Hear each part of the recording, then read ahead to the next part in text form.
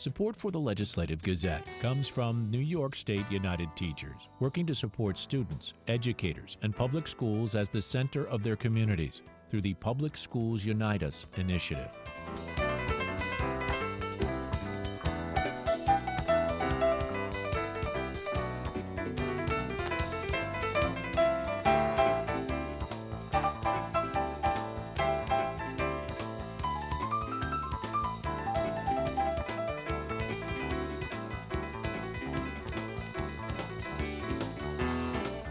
New York senior U.S. Senator Charles Schumer, the majority leader, was in Plattsburgh this week to promote legislation that would sanction China for its role in contributing to the overdose crisis. The Legislative Gazette's Pat Bradley was there and filed this report. Majority Leader Schumer included the Fend Off Fentanyl Act in the National Defense Authorization Act, which passed the Senate with bipartisan support. The Democrat says his provision would dramatically reduce the flow of fentanyl into the country. China sends Chinese companies, with the Chinese government just looking the other way and winking, sends the precursor chemicals that are made into fentanyl. They send them to Mexico. Mexico then, in its labs, these drug dealers and others, changes it into fentanyl and sends it across the border. Schumer cited a number of factors challenging control of the drug. The fact that it comes from overseas, the fact that it's relatively cheap and can be easily made, and the fact that it is added to lots of other drugs. It's not fentanyl alone. It's heroin laced with fentanyl, methamphetamine laced with fentanyl, even OxyContin laced with fentanyl. So it's sort of more ubiquitous. Schumer cited data showing in 2021 nearly 107,000 Americans died from an overdose, with the majority related to fentanyl. Last year, the Drug Enforcement Administration seized enough doses of fentanyl to supply a lethal dose to every American. Schumer says the legislation would not usually be part of the defense bill, but he wanted it included in must-pass legislation. It gives the president emergency powers to put sanctions on China, tough sanctions that will hurt their economy and hurt their jobs, unless they stop the flow of these drugs out of China. And we do the same with Mexico. Unless the Mexican government, which it can do, shuts down a lot of these drug labs and makes an effort, they will get sanctions as well. So it's the toughest thing that's been passed to stop the flow of fentanyl here to the North Country, to New York, and throughout America that has really happened. And the bill is called the Fend Off Fentanyl Act. And we now need the House to go along. During his visit to the University of Vermont Health Network's CVPH Medical Center, Senator Schumer also highlighted funds that will be allocated to hospitals across the state as a result of rules changes by the Centers for Medicare and Medicaid Services. Schumer says most upstate hospitals will see an increase in reimbursement rates. The changes we've gotten in the hospital reimbursement formula will get $1 billion, $1 billion to upstate hospitals every year. 40 million of that will go to the North Country. So not only does CVPH get 10 million, but our other hospitals get about 30 amongst them. And that's a huge change. And when you know that's in your budget permanently, you can plan so much better. And it's one of the biggest shots in the arm of federal funding that upstate New York for hospitals, for health care, has ever gotten, and I'm very proud that I was able to push that through. Provisions of Senator Schumer's Fend Off Fentanyl Act include declaring international trafficking of fentanyl a national emergency and allowing special measures by the Treasury Department to deter fentanyl-related money laundering. The defense bill it is attached to must pass by the end of the year. For the Legislative Gazette, I'm Pat Bradley.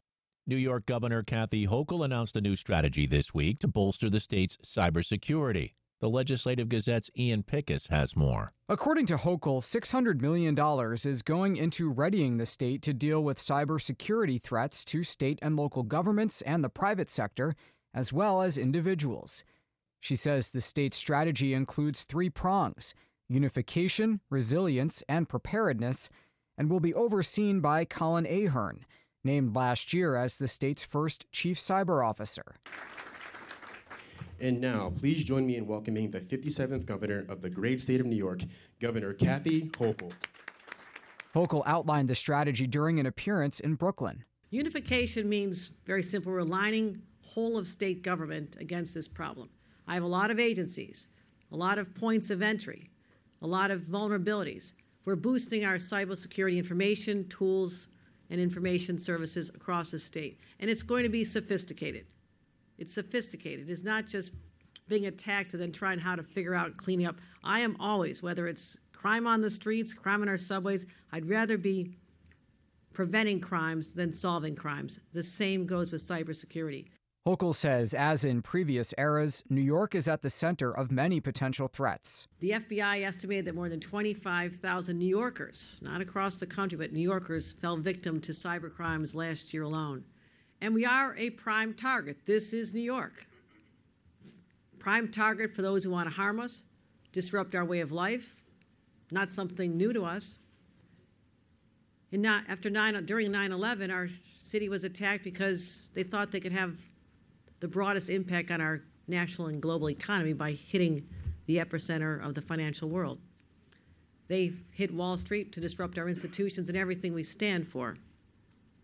The cyber attacks represent the same danger today. Among the speakers hailing the plan was Craig Newmark, the founder of Craigslist. The New York strategy really maintains genuine leadership, both for protecting the people of New York and also inspires the protection of people across the whole country. This is a big deal. It includes a vision that I share with the governor that we're talking unity across all levels of government, across public and private sectors, and for that matter, we're talking about a whole-of-nation defense, kind of like World War II. We were all expected to play a part, and that's back. Cybersecurity and preventing against ransomware are also on the mind of the federal government. The White House held its first summit on the issue, hosted by First Lady Jill Biden, on Tuesday, with many experts warning that limited funding is in place to defend against data breaches and targeted attacks. Biden administration cybersecurity point person Jake Braun says bolstering cybersecurity is vital to national security, but also a path to new tech careers. There's billions in these bills for cybersecurity investments as we're rebuilding our infrastructure so that this go around, we can bake cybersecurity into the infrastructure and the economy as we rebuild this economy from the ground up. For the Legislative Gazette, I'm Ian Pickus.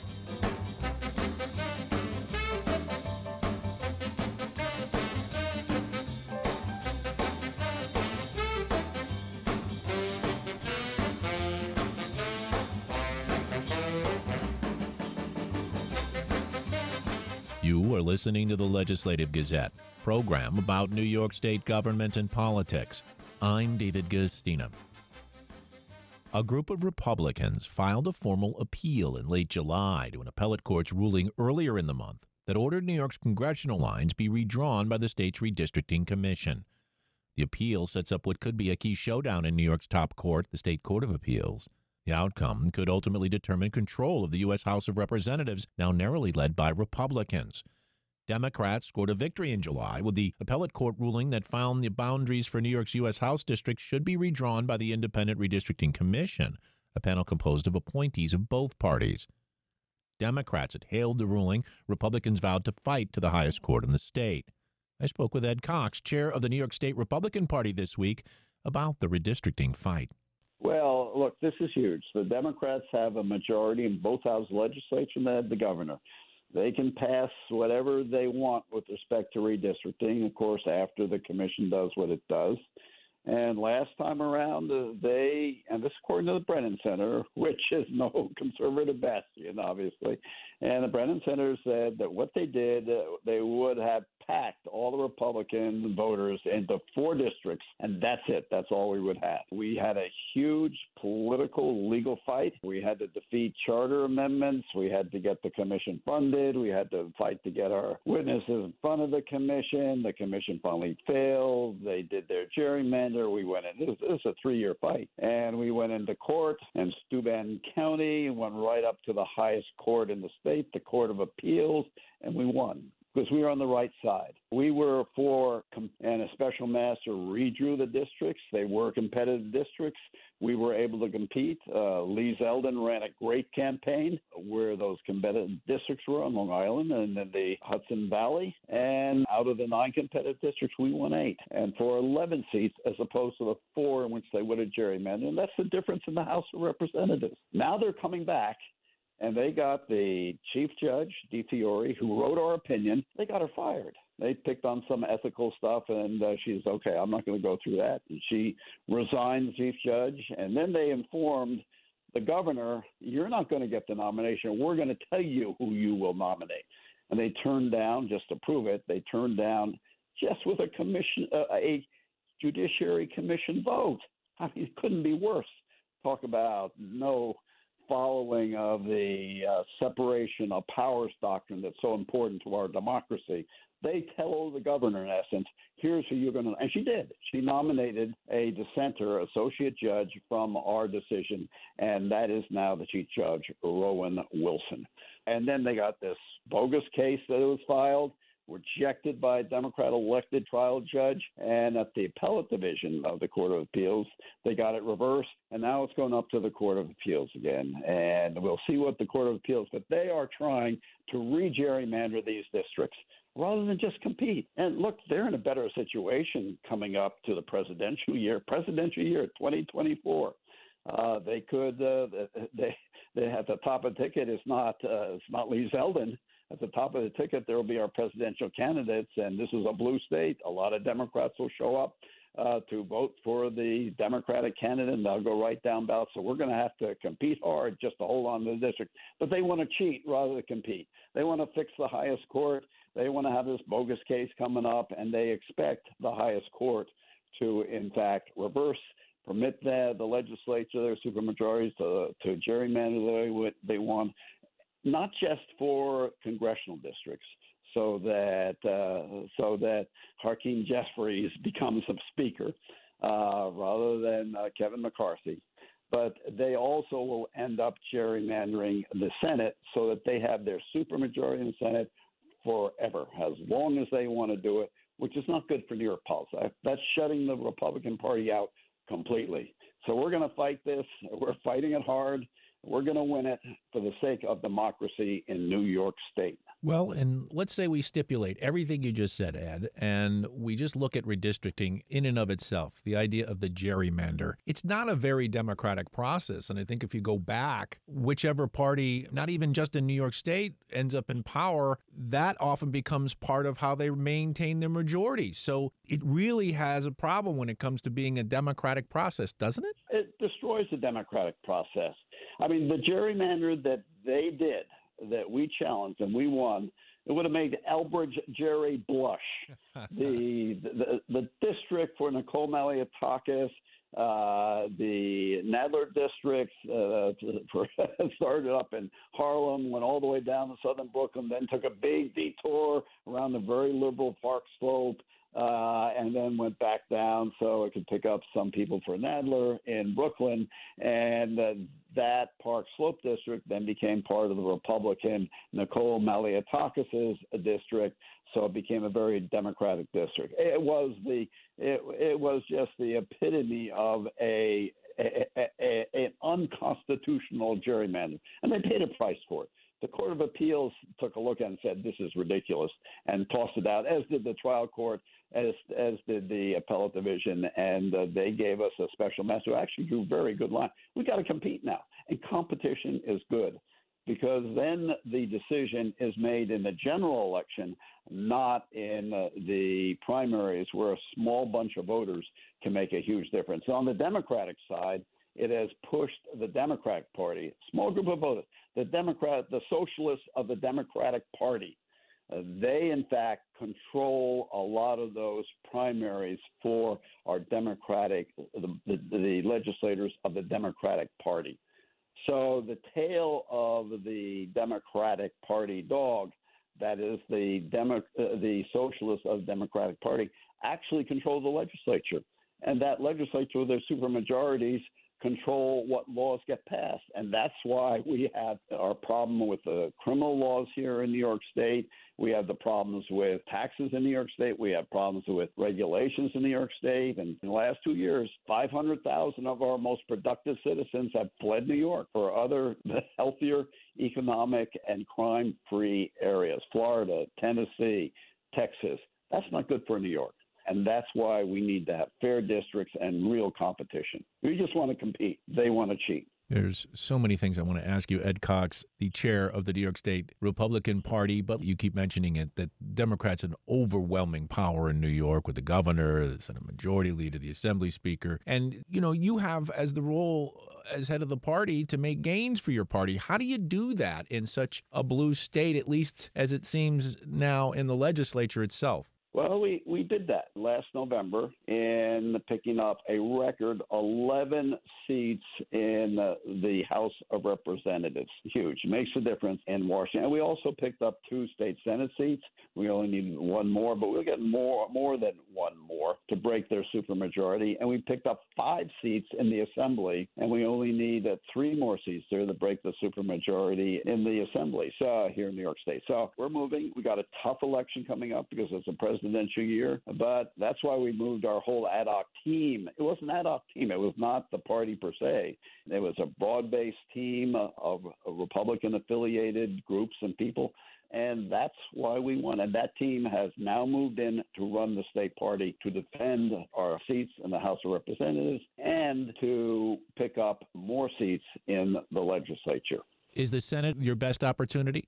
A Senate, no, the Assembly, too. I mean, we've got an Assembly race going on now in Brooklyn, a special election. We've got the better candidate. We've got the better tools to help that candidate win. And I think we can pick up a seat in the special election that's coming up on September 12th. Can you get in a majority in either house? Sure, absolutely. The next general elections for the Assembly are in November of 2024, and we're already getting ready for that. That's Ed Cox, chairman of the New York State Republican Party.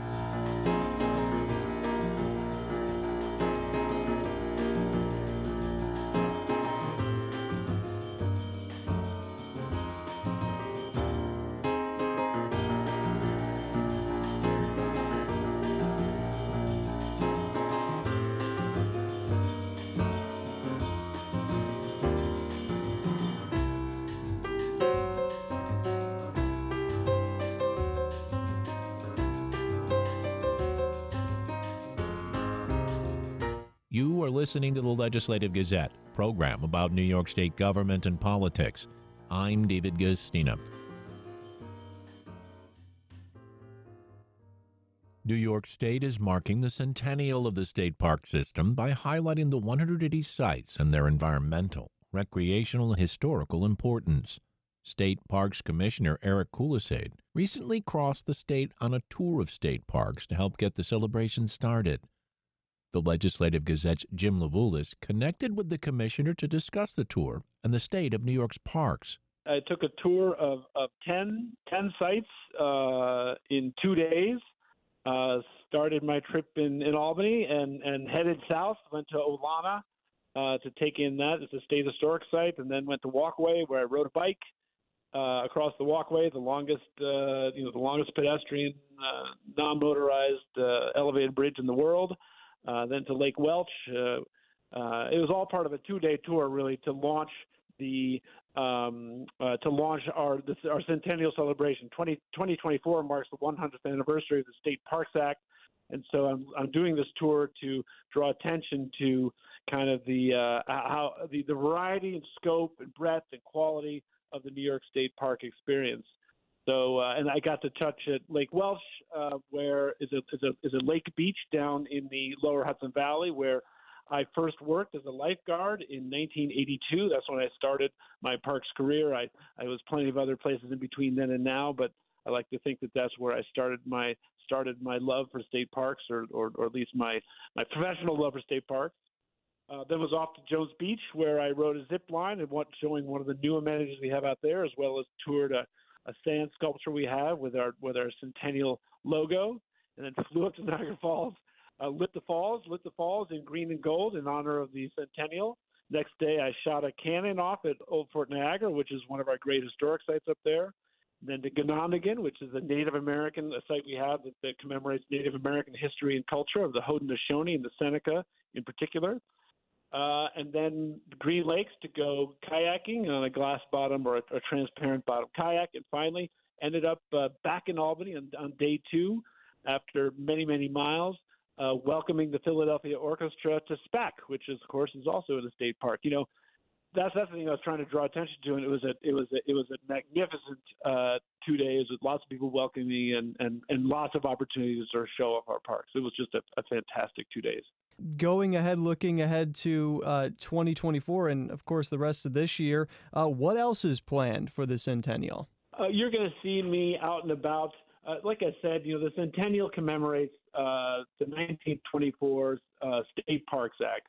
Plenty of our parks predate the Centennial. Niagara Falls is the oldest state park in the country, and it goes back to the 1880s. But 1924 was a sort of seminal moment in our history when we went from really focused on protecting scenic places to really focusing on that recreation aspect. In the 10 years following 1924 is when we built out Jones Beach. A lot of those iconic big destinations where we can take a lot of people in were constructed. And so we really took on that recreation aspect. And so now is a perfect time to be noting that, especially after we've been through our own sort of renaissance in the last 15 years. Governor Hochul has prioritized making sure our parks are back on a 100% premium, top-notch setting. So in the coming year, I'll be continuing to make trips out. Our tagline is "We'll see you out there." So we look forward. I will see you out there. We'll see you out there. We're launching something called Share Your Story on our website. We have our website at parks.newyork.gov/100. People can already view a teaser video showing what we're highlighting the parks.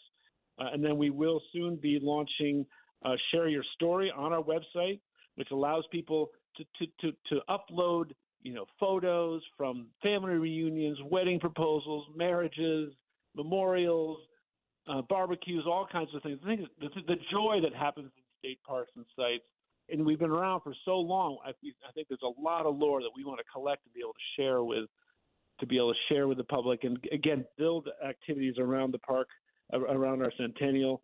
We will be selling merchandise, Centennial themed merchandise. We will also be looking at celebrations and performances put on by some of our friends groups and by us. And of course, we'll be celebrating during the Centennial year the solar eclipse in April next year, which will be coming through just in time for the Centennial. It's sort of appropriate, right? It's coming right through a lot of our parks along the Niagara River, Lake Erie, and the North Country. And what a perfect way to for the sun to sort of play along with us. So how are the state's 180 state parks doing when it comes to things like infrastructure, facilities, maintenance, that sort of thing? I take my hat off to Governor Hochul. We are in a 15-year renaissance of parks. You may recall, Tim, back in 2010, I don't even recall those dark years after the financial crisis. There was a proposal on the table to close 55 parks. And the people of New York went nuts. I mean, legislators heard about nothing more than that, right? That was the number one issue that people were phoning in to cry out against. And so the legislature put in enough money to keep the parks open. And since then, sort of from that nadir, we've been on a building pitch, and we've been able to invest and begin to address what had been decades of underinvestment at that point. And we've also seen our visitation rise. Our visitation was gone from somewhere in the 50s at the time because we just weren't investing, and now we're at 78, 79 million people a year. So we are in the middle of a great rise. Governor Hochul is committed to continuing it, that we still have parks, that we still have closed parks, that we have unable to reopen after storm events. We obviously have a highly developed, highly historic park system that needs capital. So we're continuing to do that, but Governor Hochul has really made continuing to rebuild our park system one of her top priorities. So we're optimistic about the future and our continued ability to deliver not just restoration, but also positioning the parks for the future. Right? We need to be thinking about sustainability. We're on track now to become 100% functioning on renewable energy, renewable electricity by 2030. And we've got to be thinking about climate change, right? This month or in July, Bear Mountain has been closed for 4 or 5 weeks now because of that incredible storm event during the week of July 4th.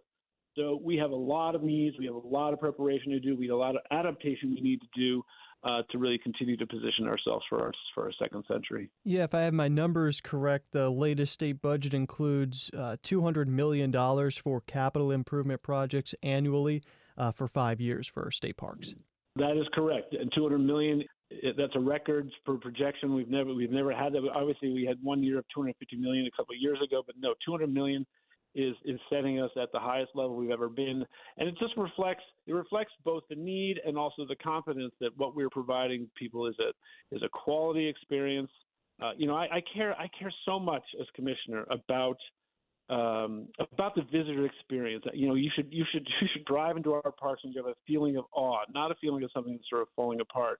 And we still have work to do, but I tell you, you go out to Niagara Falls these days, it's been transformed. Jones Beach has been transformed. If you in the Capital District, you think of Thatcher, think of the new visitor center that Thatcher has had in the past 10 years. I think our parks are looking better than ever, and I think we have work to do. But it's and that funding plus the ability to add some staff in this past budget are going to help us address all these issues and continue to lead New York as really the premier park system in the country. That's New York State Parks Commissioner Eric Kulisade speaking with the Legislative Gazette's Jim Levulis.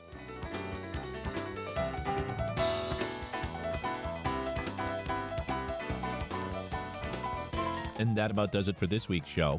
The Legislative Gazette is a production of WAMC Northeast Public Radio. We had help from the New York State Public Radio Network. You can listen to the Legislative Gazette anytime at WAMCpodcasts.org or anywhere you get your podcasts. Look for program number 2332. And join us again next week at this same time for more news on New York State government and politics. For the Legislative Gazette, I'm David Gastina.